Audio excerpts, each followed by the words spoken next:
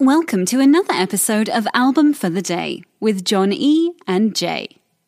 Album for the Day, November 14th, as we continue with Rock and Roll Hall of Fame inductees breakthrough albums.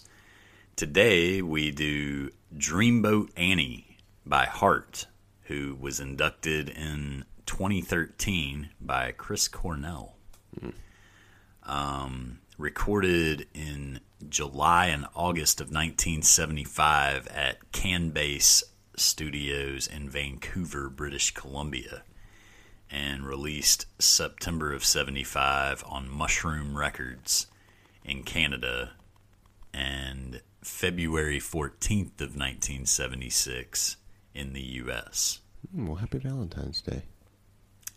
I think that was actually part of Heart Valentine's Day.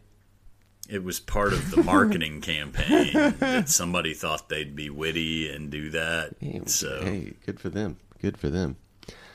This was their first album, by the way. And, for this being their first album, I mean, they put some tracks together. This has got Magic Man and Crazy on You.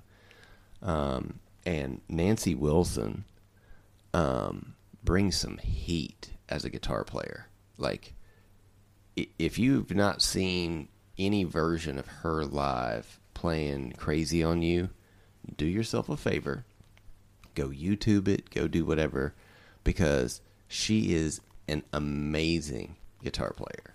That said, they're both fantastic. Oh, yeah. And if you want to see the real breadth of what they can pull off, I would say go check out the Kennedy Center Honors. Oh, yeah, with Led Zeppelin. They played Stairway to Heaven for the remaining members of Led Zeppelin who were being honored that night, with Jason Bonham playing the drums. And, I mean, they got emotional. Yeah. And for good reason.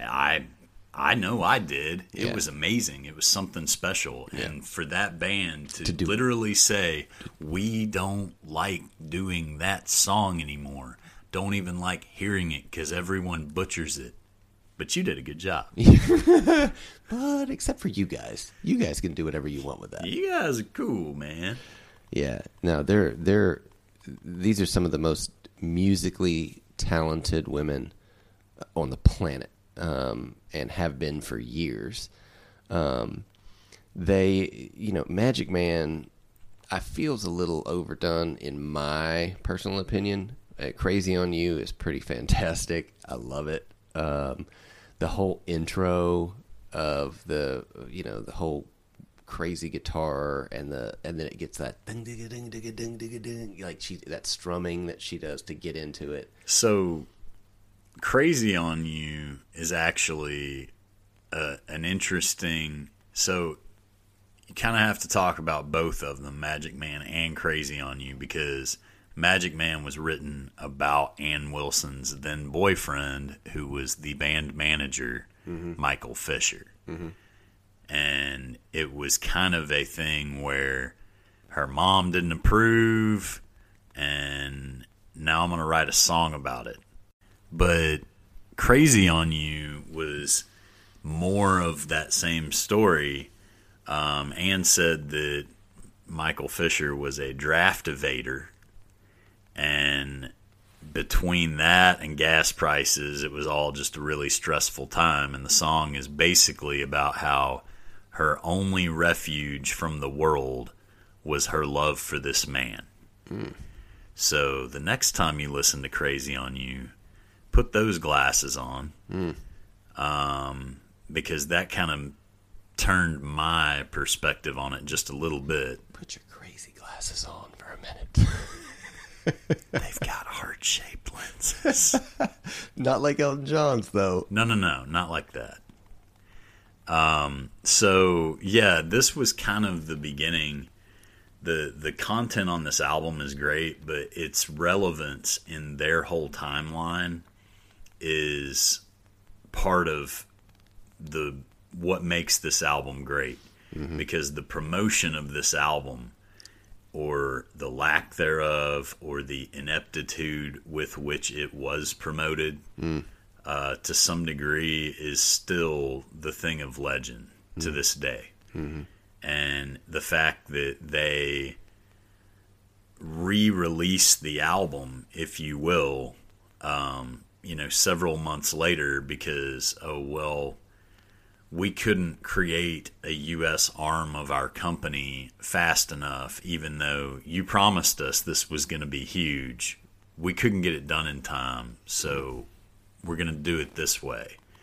And it was just a bunch of drama, and the album was produced by Mike Flicker, who actually produced several other things for Heart. He actually quit Mushroom Records and left the label, not Heart, but left the label over their handling of all of this stuff. And they actually made an ad for the album and a full page ad in Rolling Stone, made it look like a National Enquirer cover, had the sisters back to back with bare shoulders, and captioned it, "It was only our first time." And they were furious. They were like, "What are you saying?" And it wasn't like the National Enquirer did it. It was your record label, man. These are the people you're relying on to responsibly promote your art. And that's the kind of stuff. Dude, that wasn't free. A full page ad in Rolling Stone. You not only did not. I feel that's pretty disrespectful. Absolutely. Because they're such talented musicians. And they had to deal with the wake of that for years. Yeah. And that's just completely, it's giving the wrong message about their art that they really didn't need. Well, it's just like false salaciousness. Mm-hmm. Exactly. And that's not who they really are as artists. Well, it's funny because a lot of people go about that approach deliberately now. Oh, yeah. But in 1975, false salaciousness was, you didn't want to be salacious like that. Yeah, they wanted to be taken seriously exactly. as musicians. And they had to fight and claw their way to get that. Now, just show your butt and you're a star. Pretty much, yeah. Yeah. But Heart, these women have got serious music chops, serious musical talent, and they've shown it for years and years, and I really appreciate it. I do too. And the end of that was between that terrible ad thing and trying to renegotiate their royalty rate with that record label. They said, well, if the contract says Mike Flicker's going to produce it, but he just said he's not going to, then you guys are in breach of contract. So they went and signed elsewhere. Nice. Good I think that's great. That in the end, there was a sunshine at the end of the rainbow. Yeah. Well, awesome. Good for Heart. Great band. Go check out Dreamboat Annie. Album for the day today, November the 14th, is Dreamboat Annie by Heart. Be sure to follow us on Twitter at album4theday. Give us a follow, subscribe wherever you listen to your podcast, to our podcast. And feel free to email us at album4theday@gmail.com. Give us some requests. We love doing that. Thanks for listening, and we'll see you tomorrow. Crazy on you! If you're listening on Spotify, after starting the podcast, you can search for the album, use the 3 dots, and hit Add to Queue. Now the album will start as soon as the episode ends. Woohoo!